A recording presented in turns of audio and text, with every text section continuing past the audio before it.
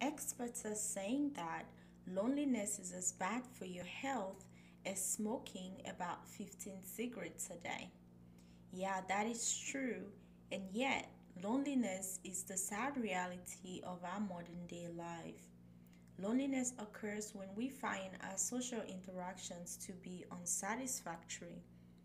It's also important to distinguish loneliness from social isolation. Social isolation is the absence of physical contact with other people.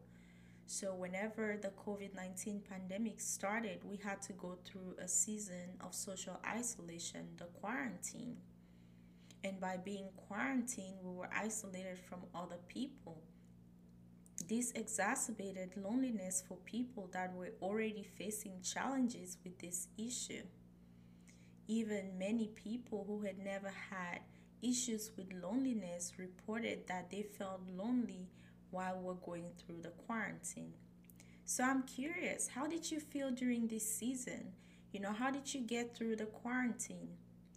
I'll leave a link in the description box and you can share your experiences with me by clicking on the link and leaving me a voicemail. So, on this episode of my podcast, I'll continue our series on loneliness, but today we're going to focus on how the COVID-19 pandemic, how that exacerbated the issue of loneliness. I'll highlight the overall health implications, but more specifically, the mental health challenges that we face navigating this pandemic. So, with the agenda set for today, I want to welcome you to the Brave with Eve podcast.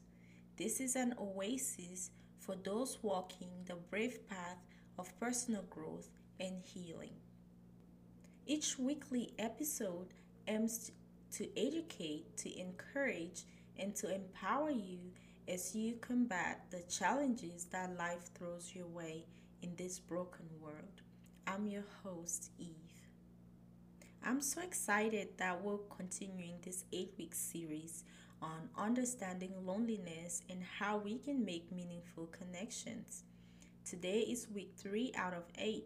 Last week was incredible, and I went over just the discipline of solitude and how you can harness it as a tool for healing. So today I'll continue with a focus on how loneliness affects our well being, especially in light of the COVID-19 pandemic. We're also in the holiday season right now, and it's a time where we get to celebrate family, community, and our connections. And so the reality of isolation and the disconnect that we have, in our relationships, it can really be intense during this holiday season. So, talking about this issue now is perfect in so many ways because we're living in a season where we're affected by it, whether be it COVID or just be it the holiday seasons that we're navigating right now. So, for the first part, I'll start by highlighting some personal ways that this pandemic, has affected us and also our relationships. Secondly, we'll look at the overall health implications and more specifically, the mental health implications that current research on this issue is highlighting. Lastly, I'll explore the different approaches that we can have on this issue. We'll look at what they're doing on the national level and what we can do on a personal level. So let's get started. So this first part, the personal level, it's very important because the season of quarantine, it was so unexpected. COVID just hit and we had to respond to that. So this unintentional season of quarantine, the social isolation and just the resulting loneliness that came with it, it had to make many people to pause, and take a good look at their lives. I know this was true for me because I really had to take a look in my life during that season of isolation. Maybe you had that experience too. I felt like a lot of what I'm doing right now, the education and even the advocacy with this Brave with Eve movement, A lot of this really was stirred in my heart during the quarantine.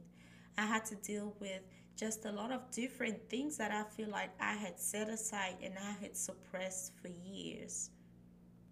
So, number one, you know, the isolation, it forces us to look or to concentrate on our individuality. We get to look at our strength, our weaknesses, opportunities for growth. We even get to assess our coping strategies. The rate for alcohol consumption just it increased drastically with the pandemic. A friend of mine who works in the rehab actually shared that they were having like a surge of people coming in with relapses and also a lot of new onset alcoholics because people just could not handle it. It was just too much going on at one time. The economic insecurity, you're not sure if that next paycheck is going to come in or if your job is going to be there tomorrow, and then the health part of it. So there were a lot of things going on. Add on to that family dynamics, it was intense. The second thing on that personal level is just that the pandemic it actually helped unveil the depth and the strength of our relationships. Not being busy anymore, maybe being home and not having that regular job, maybe even losing your job. You're spending the same time at home with your spouse, with kids, or maybe even alone. And it also helps us to kind of look and assess our relationships. Being forced to be in the same space, not having the schedules as busy as they used to be, we all had to assess our relationships. Who are the real people that were supporting you during this time? Maybe those you thought had your back, maybe even family let you down. You may have been the one to always help others, and now, since you weren't able to help anymore, there was like anger and resentment projected at you instead of understanding that you were going through a hard time as well. This pandemic has really revealed a lot. I had to homeschool for the first time, and that was an eye opener for me. I have newfound respect for teachers and educators. My dad was a teacher, was an elementary school teacher, and I think to some extent I'm an educator at heart. But homeschooling really made me rethink all of it. And so I want to do a quick shout out to the teachers. You guys do an incredible job. Though this list of personal challenges is extensive, it's actually not exhaustive. We all know of the different personal things that we've had to face this year. But I want us to move on to part two of what we have to talk about today. And that is the health challenges that we face going through this pandemic. Just the threat of COVID itself was enough. The obvious fact that we were navigating a public health crisis and doing that in isolation, that's enough to kick anybody in the butt. But we're going through just a very difficult season. The last 3 years has been very tough, and you should pat yourself in the back for still standing. Yes, you may be struggling today, even as I speak, but it is worth celebrating yourself for just being able to come through. There's so many people that lost their lives through this pandemic, so many people that lost themselves in this pandemic.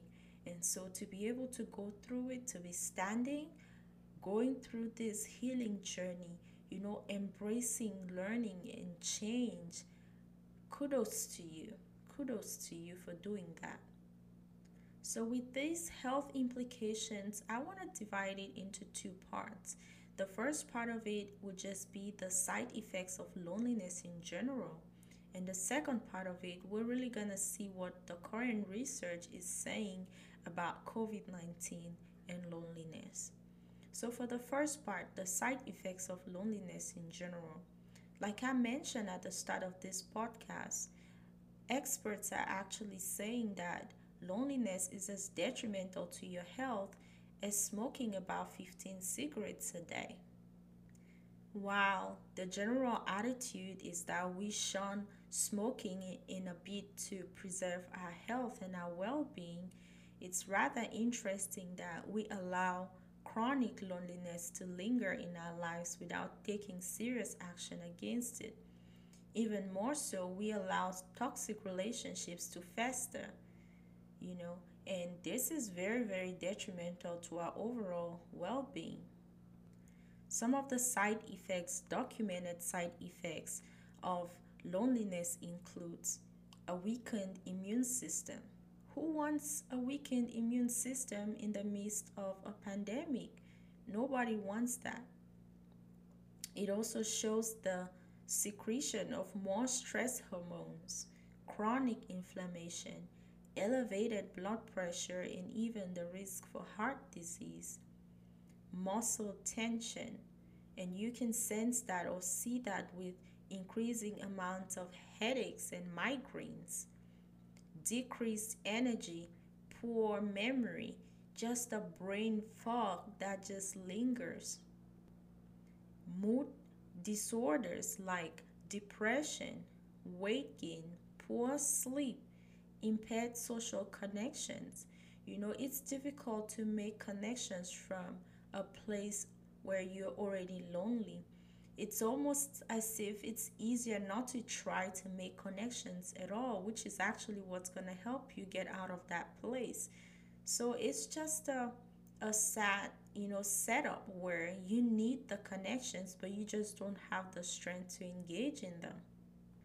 The last part that I really want you to kind of pay attention to and even look into your own life and see if this is something that took root is that loneliness makes you more open to risky behaviors. Risky behaviors like heavy drinking, drug use, and you can see how you can already be in a difficult place and everything just sets you up to fail. Now, for the second part of the health implications, we're going to look specifically at the mental health implications of COVID 19 and loneliness. I've been in the health sector for over the last 10 years, and as a healthcare worker working in the front lines, I can tell you that this is something that we observe, but at the same time, research backs this as well.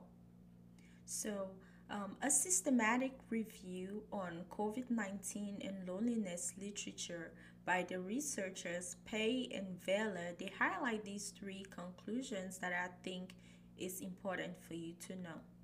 Number one, it says that loneliness has indeed had an impact on the mental health and overall well being of the general adult population. But we know that already because we can see it. Number two, that the COVID 19 pandemic has had an impact on loneliness as well. So the isolation has worsened. It's even more obvious within older adults that are no longer in their communities like they normally would do life. We see it across the spectrum, not just older adults, but in every age group. The issue of loneliness has become more exacerbated with the pandemic. The last and most important part, it says loneliness is positively associated with mental illness, particularly the exacerbation of anxiety and depressive disorders. And so I had a friend, maybe just an acquaintance, who was talking to me the other day. I can't talk this morning. I don't know what's going on. So they were talking to me and they mentioned that their anxiety worsened over the pandemic. And that just it got me thinking about the research and everything I'd been reading about. Part of it is just the uncertainty of life, but another thing is just the isolation. You start getting into your own head, and all of these things that you fight in that personal space, they all add up. And you see a lot of people depressed.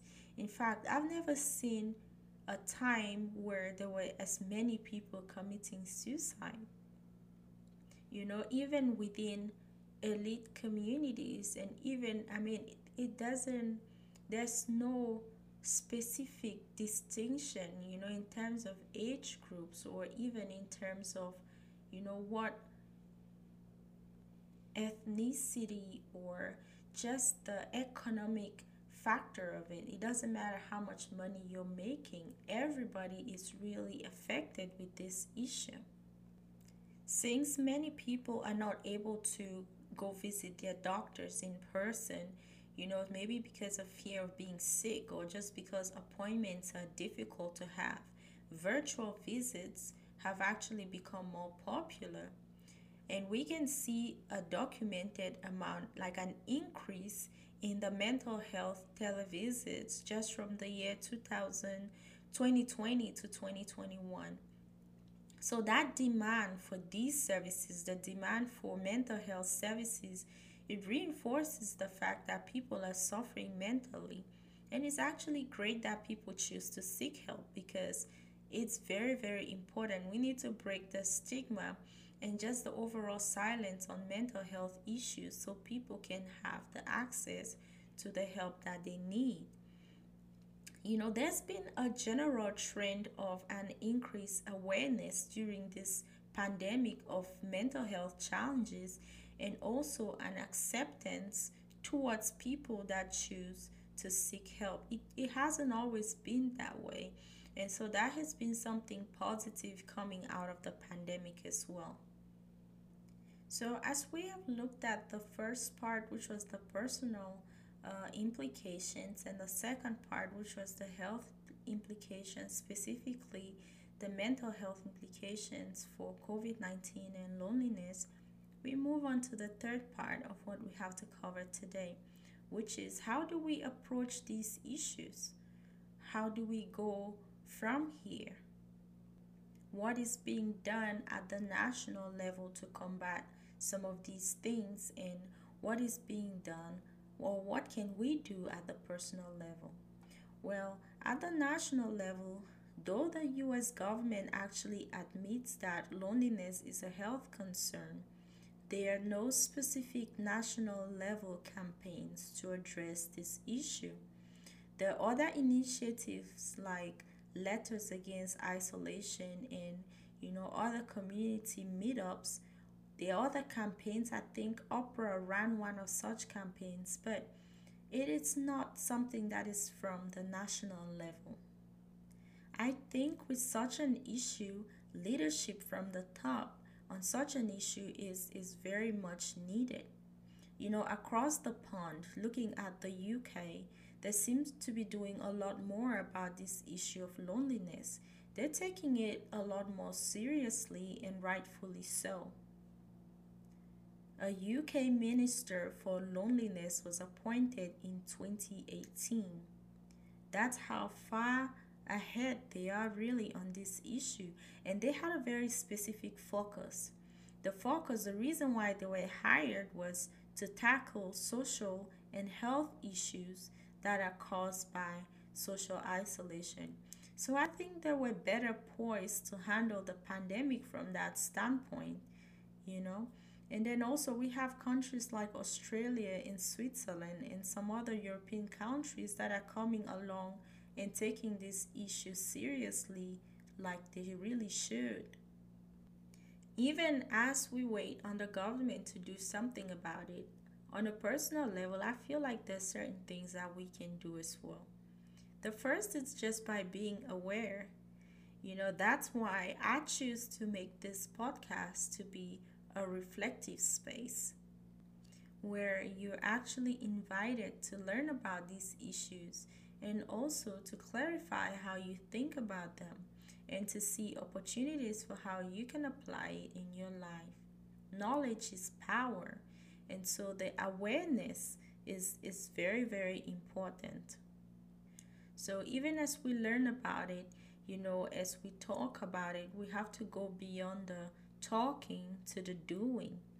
And so there's actual work that needs to be put in place. We have to do the work. It takes work to overcome challenges like this on a personal level and also as a community.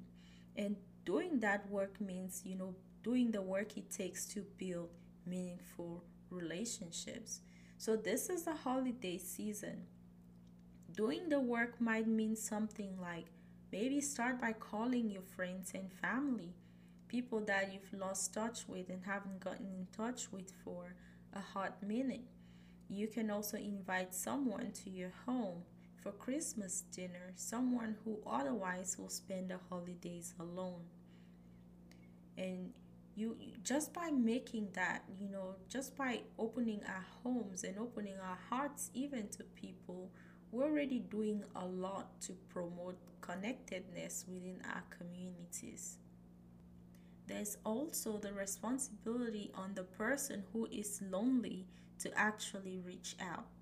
Yes, it takes vulnerability to do that, but it's the only way that you get to leave that negative space. People might reach out to you, but sometimes you have to do the work to crawl out of that negative dark space and find the light.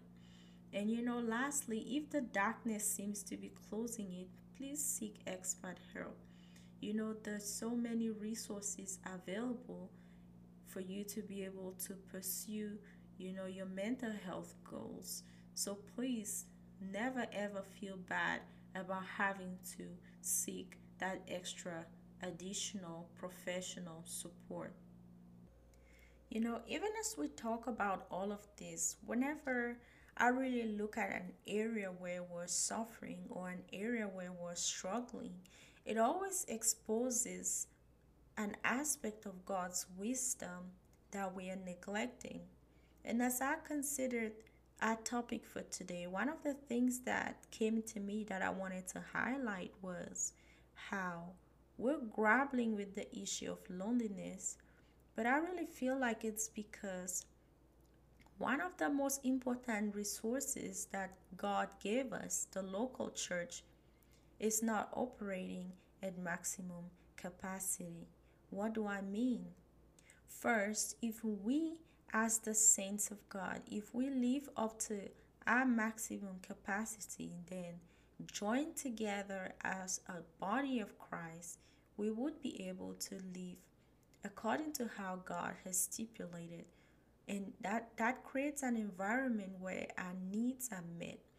Because if, like a Christian, you feel disconnected everywhere else and even amongst brethren, even within the church, that is a big concern.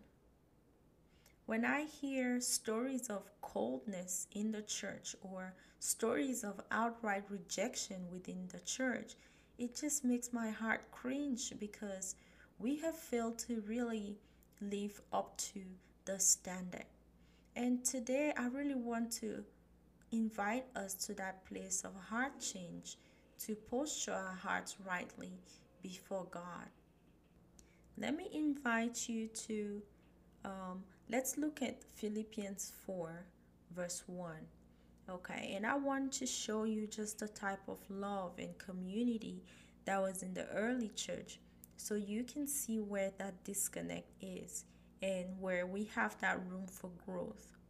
So this is Paul talking in Philippians 4 verse 1. He said, "Therefore, my brothers."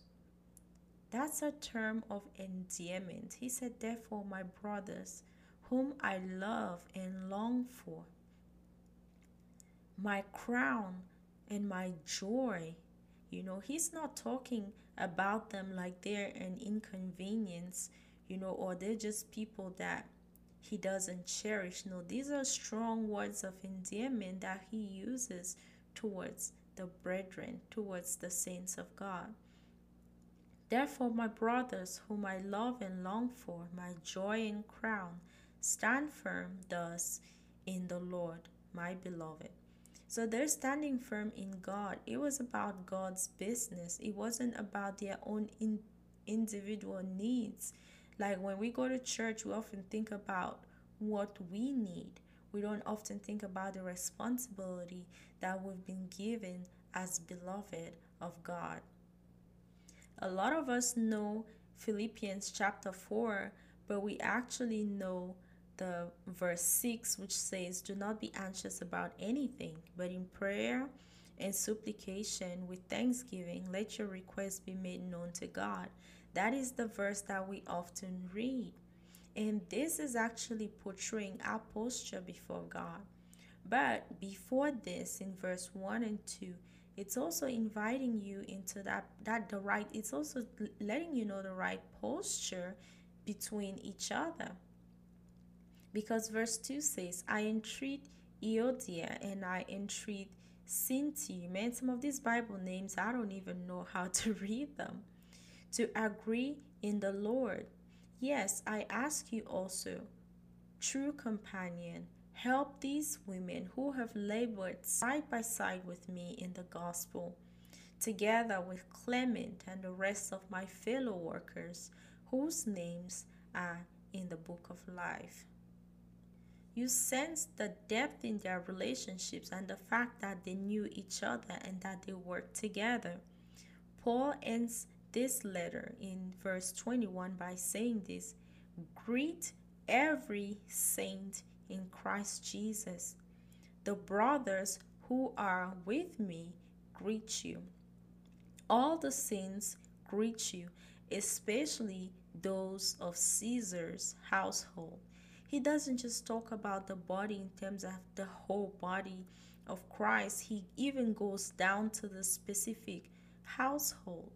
So we could even be in church and you don't know the next person beside you, you don't even know their name. Talk less know about what specific household they're from. And isolation has crept from outside, as a community, and it's crept into the church. It wasn't meant to be like that. I don't think God's design for us to come together was so that we could live independent, separate lives within the body. There's just a way that we have to come together if we're going to fight the common issues that's affecting us in this season. And COVID-19 was really an opportunity for the church to minister to the world. And there are so many ministers that led the way in such a brave manner and that did so well in that aspect of loving and evangelizing and paving the way and providing proper leadership. But there were also so many churches that fell short. And this is really just room for us to grow. Even with things gradually getting back to normal, some people have had like a distrust for the church, and you ask people and some of them don't even intend going back to the church, but there has to be that emphasis on why we need the local church. Yes, our relationship with God one-on-one is essential, but there are also some part of our growth that only happens when we're in community. So, as highlighted in the text that I just read, the fellowship of the saints, being able to be in community, the first thing is that everyone matters. Every saint matters. There's no big person, there's no small person within the body of Christ. We all matter. Number two is that it's a holy fellowship. So we don't come together according to the patterns of the world. We come together to behold a holy and a righteous God. So whatever we do in that meeting, yes, it's imperfect people meeting, but we are set aside for God's glory. The third thing is that it's focused on Christ. It's always about giving God the glory. And whenever we fall short of this, we just need to come back to that place of repentance, because when we make it about God's business, when He is glorified, then we ourselves, we find true fulfillment being in the fellowship of the saints. And as this relationship is built, then it gives us an opportunity to be able to receive support. Because the problem is we want support, but we don't want the role, we don't want the responsibility of building the community. It cannot be where we just come in, we get help, and we go. Somebody has to be there with a servant heart to serve and to give and to be able to provide that support when it's needed. The fellowship of the saints is also a growing fellowship. So we're growing from one level to another. And there are mistakes that can be made today, you know, because we're in that growth process. And therefore, there has to be room for forgiveness. Yes, there's hurt everywhere. And people that have experienced it say church hurt hurts more than any other type of hurt. So even when we go through those glitches, as the body of Christ, we are commissioned to forgive. So we give grace according to the abundance by which we have received it. And so, even as we conclude the episode today, my exhortation is that as the body of Christ, we can rise up to be that place of support, that we as individuals can have a living and a thriving relationship with God and also with one another. Like I mentioned on the last podcast, our vertical relationship with God needs to be right. But also, that horizontal relationship with each other needs to be right. And if this is put in practice within the church, then our needs, the longings of our hearts as human beings, those basic needs can be met within the confines of the church if we interact as God has laid it out in His wisdom and word for us to do. But it is really heartbreaking if we are Christians, if we are saints, if we are empowered by the Holy Spirit, and yet we still live crippled, by the same issues that plague everybody else. We have the power, and if we implement these things in our lives, we'll be able to see the difference. We'll be able to see God breathe life in us through the relationships that He blesses with us within His body. So, even as we conclude today by considering the ways in which the local church can be a resource to help those who are going through a low season, or just to help us combat this loneliness and this disconnect, this social disconnect, I want to highlight also some responsibilities or things that we can do to feel better plugged into the local church.